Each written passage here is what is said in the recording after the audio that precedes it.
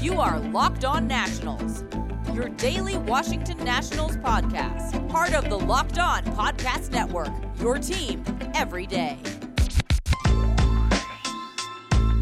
Hello everybody, Josh Neighbors here for the Locked On Nationals podcast. Today, Monday night, following the Braves and Nationals game. This one ended pretty early in the evening, so decided to do a post-game episode. We'll cover the Braves 5-3 win over the Nats, how it went down, what it means, and more. On tonight's show, brought to you by RockAuto.com. Go to RockAuto.com to find the best prices on parts for your car or truck. All right, let's get to it.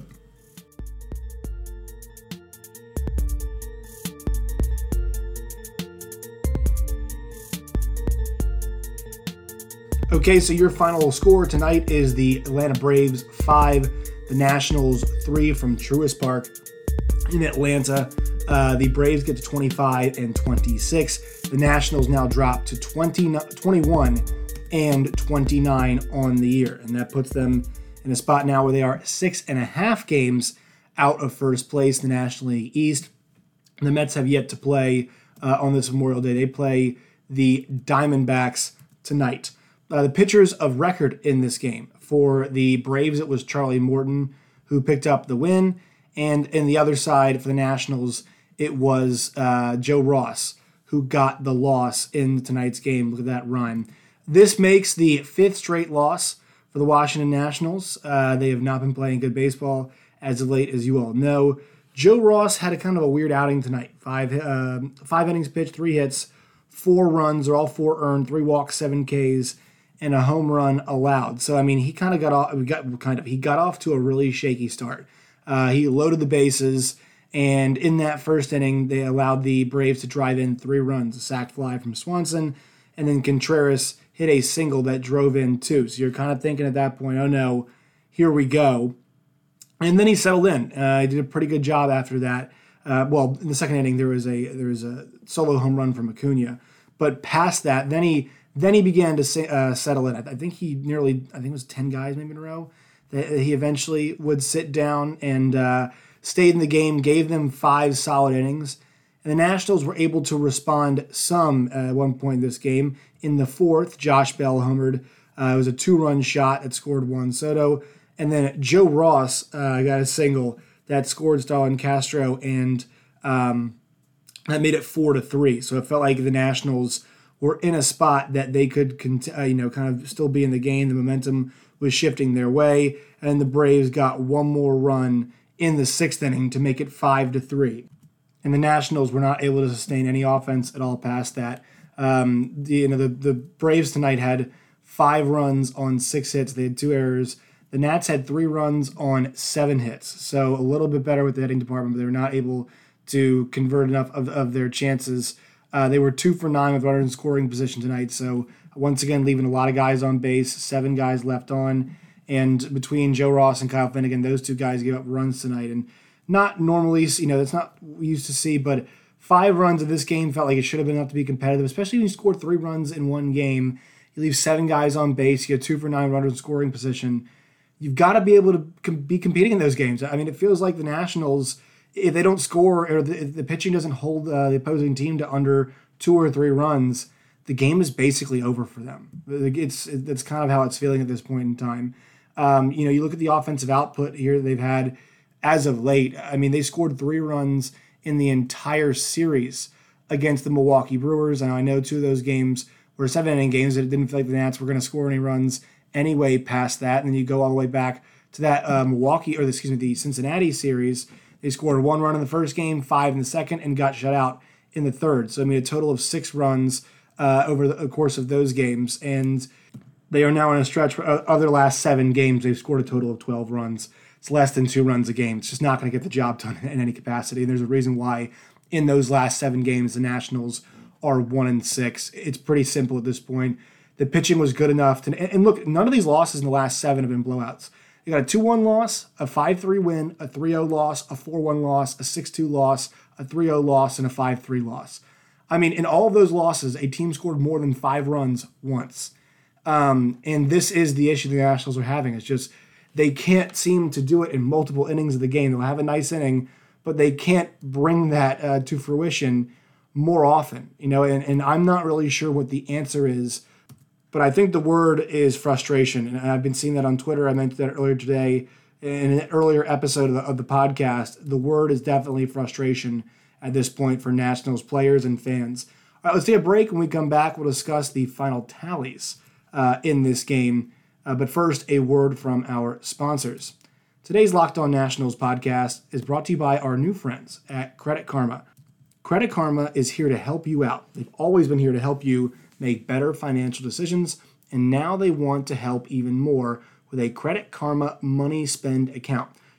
You can be rewarded for good money habits. Who doesn't want instant gratification? And if you're looking for satisfaction, there's no need to wait. With Credit Karma Money, you can win cash reimbursements for debit purchases. Right now, visit creditkarma.com/winmoney to open your free account and start winning instant karma. Go to creditkarma.com/winmoney to sign up for free and start winning instant karma. That's creditkarma.com/winmoney. Instant Karma is sponsored by Credit Karma. No purchase necessary. Exclusions and terms apply. See rules. Banking services provided by MVB Bank Incorporated. Member FDIC. Maximum balance and transfer limits do apply. Also, today's show is brought to you by RockAuto.com. Go to RockAuto.com today, y'all, to find the best prices on parts for your car or truck. They've got hundreds of manufacturers. They've got thousands of parts. And best of all, the prices at RockAuto.com are always reliably low, and the same for pros and do-it-yourselfers. Why spend up to twice as much for the same parts? Go to RockAuto.com right now and see all the parts available for your car or truck. Write Locked On in their How Did You Hear About Us box. That way they know we sent you. Amazing selection, reliably low prices, all the parts your car will ever need. That's rockauto.com. All right, let's get some final tallies in this game, especially from the hitting side of things. Trey Turner was 0 for 5 with 4 Ks. Josh Harrison went 1 for 4. Juan Soto 1 for 2 with 2 walks. Josh Bell was 1 for 4. He had that home run earlier in the game. Kyle Schwarber was 1 for 4 as well. Starlin Castro was 0 for 3. He's been slumping a bit lately. Yan Gomes, 2 for 4. Good to see him have a nice game. Andrew Stevenson was 0 for 2. Joe Ross was 1 for 2, which was cool to see. And then one thing that really bears mentioning is that Victor Robles returned to the lineup in this game. So Victor Robles came back, and I think that's something that the Nationals can definitely be excited about, because I think they need to do a better job of turning over this lineup right now and maybe giving some more chances to the guys in the front of it to drive in some runs, because the inconsistency right now is really killing them. And I talked about it earlier on today's show, but Victor Robles had a really awesome month, and it was a small sample size, but he had a spectacular month offensively for him. I mean, not just, I'm not saying generally, but offensively for him. 271, 352 on base, 396 slugging, and then a 748 OPS and 48 ABs. He drove in 4 runs, walked 4 times. Strikeouts were still up there, but he was able to get on base. He stole 3 bases. So for him, having him play well is something the Nationals need, because they tried to hit him lead off. That clearly didn't work out. But in that 9 spot, he's done a better job, especially in the month of May, of turning the lineup over. And he didn't get a hit tonight. He almost dropped one in there. But to have him back, that's a very positive sign. And for him to be playing center field, hopefully him be playing center field, depending on how well he's doing. That is going to be an encouraging sign for the Nationals. All right, we're going to take one more quick break, and when we come back, I'm going to talk about what really needs to happen here, because, and I mentioned some of it earlier today, but we got to have a serious conversation about the Washington Nationals right now, because this thing is heading in a bad direction, and I think it's time for a nice dose of reality about what to expect moving forward from this team, because right now the expectations, I think, are still a little bit higher, and people are becoming disappointed with what's happening. So quick break here, word from our sponsors, and then we'll continue on. Today's Locked On Nationals podcast is brought to you by BetOnline.ag. BetOnline is the fastest and easiest way to bet on all your sports action. Baseball is in full swing, and you track all the action at BetOnline.ag. Get all the news, scores, and odds and info you need, including MLB, NBA, NHL, UFC, boxing, all of those things. Before the next pitch, head over to BetOnline on your laptop or mobile device. Check out all the great sporting news, sign-up bonuses, and contest info. Don't sit on the sidelines anymore, as this is your chance to get in on the game as teams prep for their playoff runs. Not really in baseball, but I think this is more for NBA and NHL. Head to the website today. Once again, betonline.ag. Make an account. It's free. Use the promo code LOCKEDON. That's LOCKEDON, locked on. And you will receive a 50% deposit bonus. If you deposit $100, they'll give you an extra $50 to play with as well. Once again, BetOnline, promo code LOCKEDON, LOCKEDON today. BetOnline, your online sportsbook experts. All right, so the Nationals, once again, they are 21-29. That is, they're on a 5-game losing streak. They've lost, I guess 6 of the last 7 games at this point in time. And the offense is clearly just not getting any better.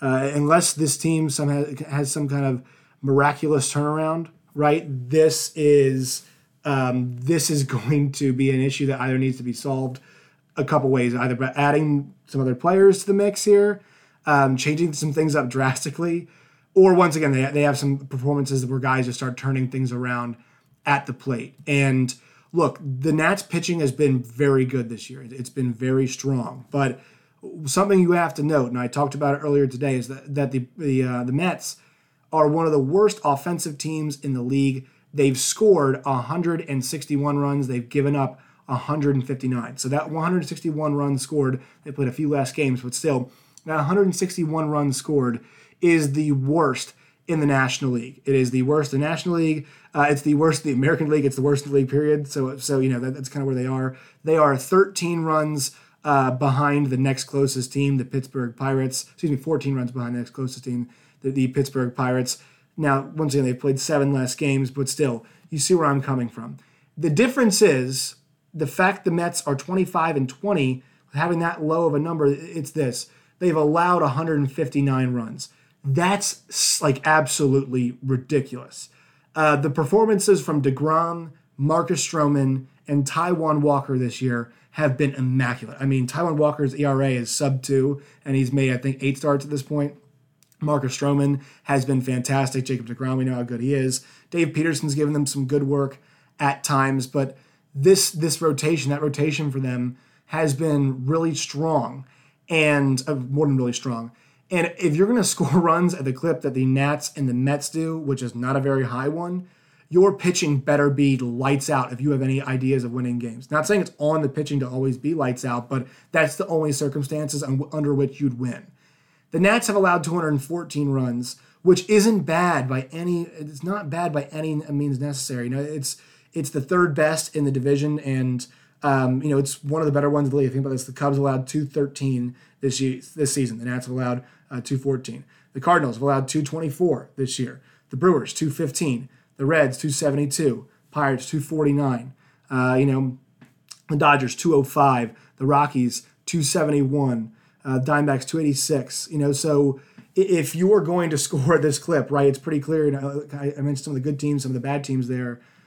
If you're scoring at a low clip, your pitching better be lights out. And so their pitching is by no means bad, but it's by no means elite level, top tier, and can overcome poor offensive performances on a night in and night out basis. I think the frustrating thing when I watch the Nationals is knowing that they've got talent, they've got good individual players.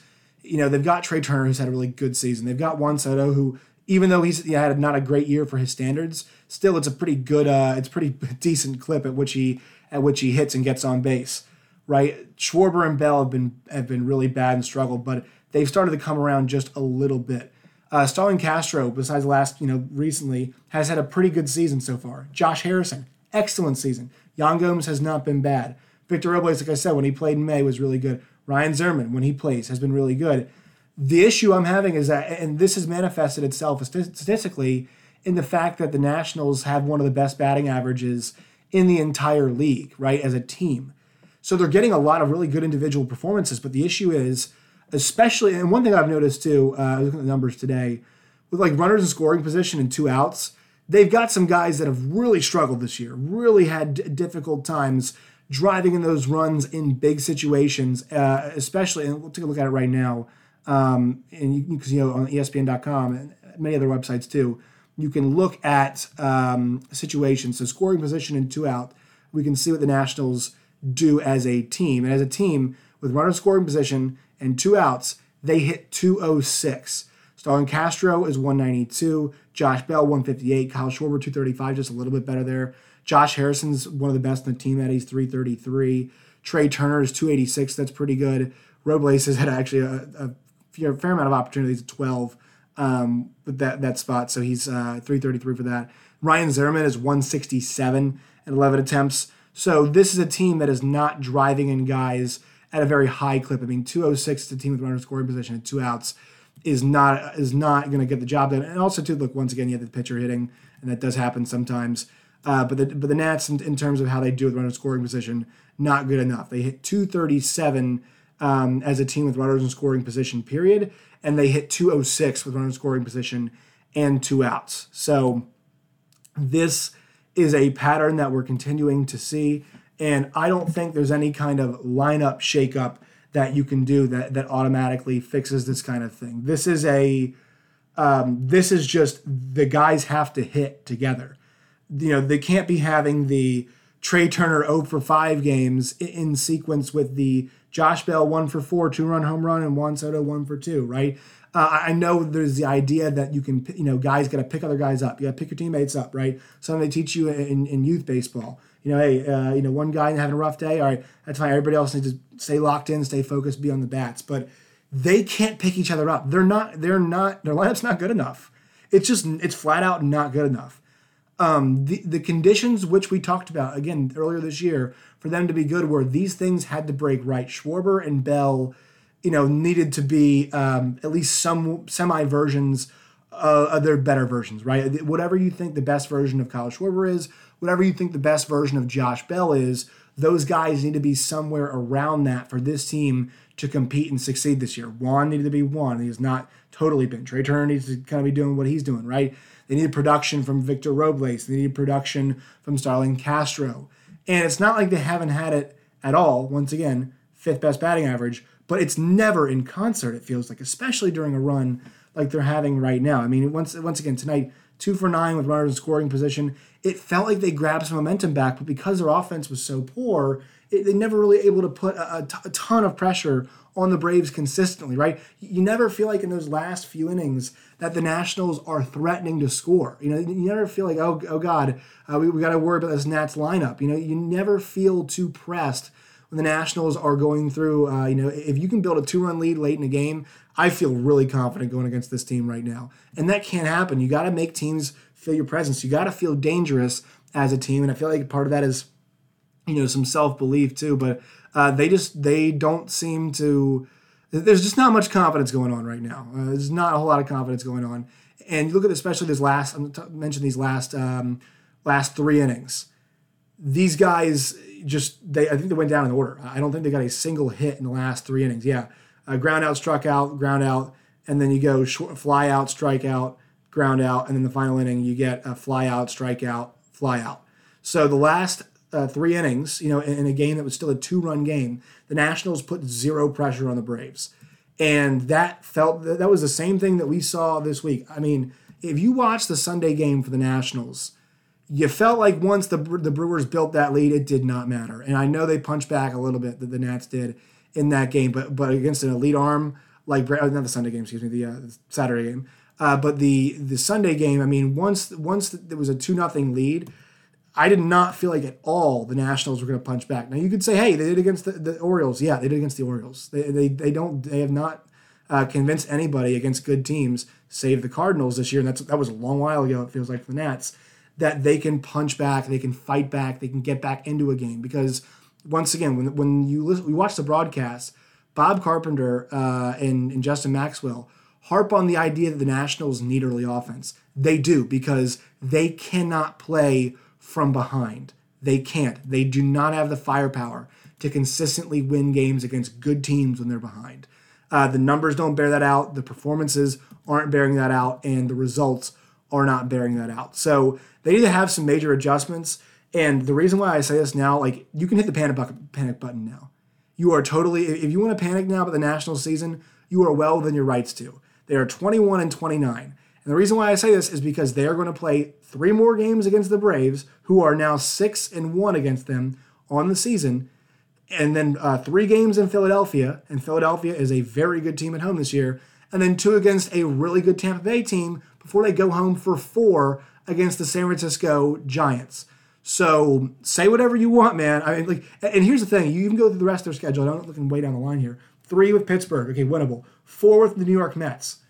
I mean, do we really trust the Nats lineup against Mets pitching right now? 2 in Philadelphia, 4 in Miami, 2 against Tampa, 4 against Los Angeles, 4 in San Diego, 3 in San Francisco. I mean, they are playing a bunch of really good teams coming up here in the first half of the season. And this stretch, I think especially this stretch of games they have right now, the next 8 games, Atlanta, Philly, and Tampa. If the Nats end up going in this stretch, let's just say 3-5. If they go 3-5 in this stretch, that's going to put them at 24-34. So that would be 10 games under 500 going home to face what is, I think they're still at least tied for it or near the top, a first place club at home. That's what the Nationals would be facing. And you're really approaching backs against the wall type territory. I mean, this is one of those things where, look, maybe later in the season the Nationals can go on a run and be just as good as the Braves, be just as good as the Mets. But when you dig yourself in a hole like this, you've got to fight out of that hole and then match the quality of play out of whoever's top of the division. And this is not 2019.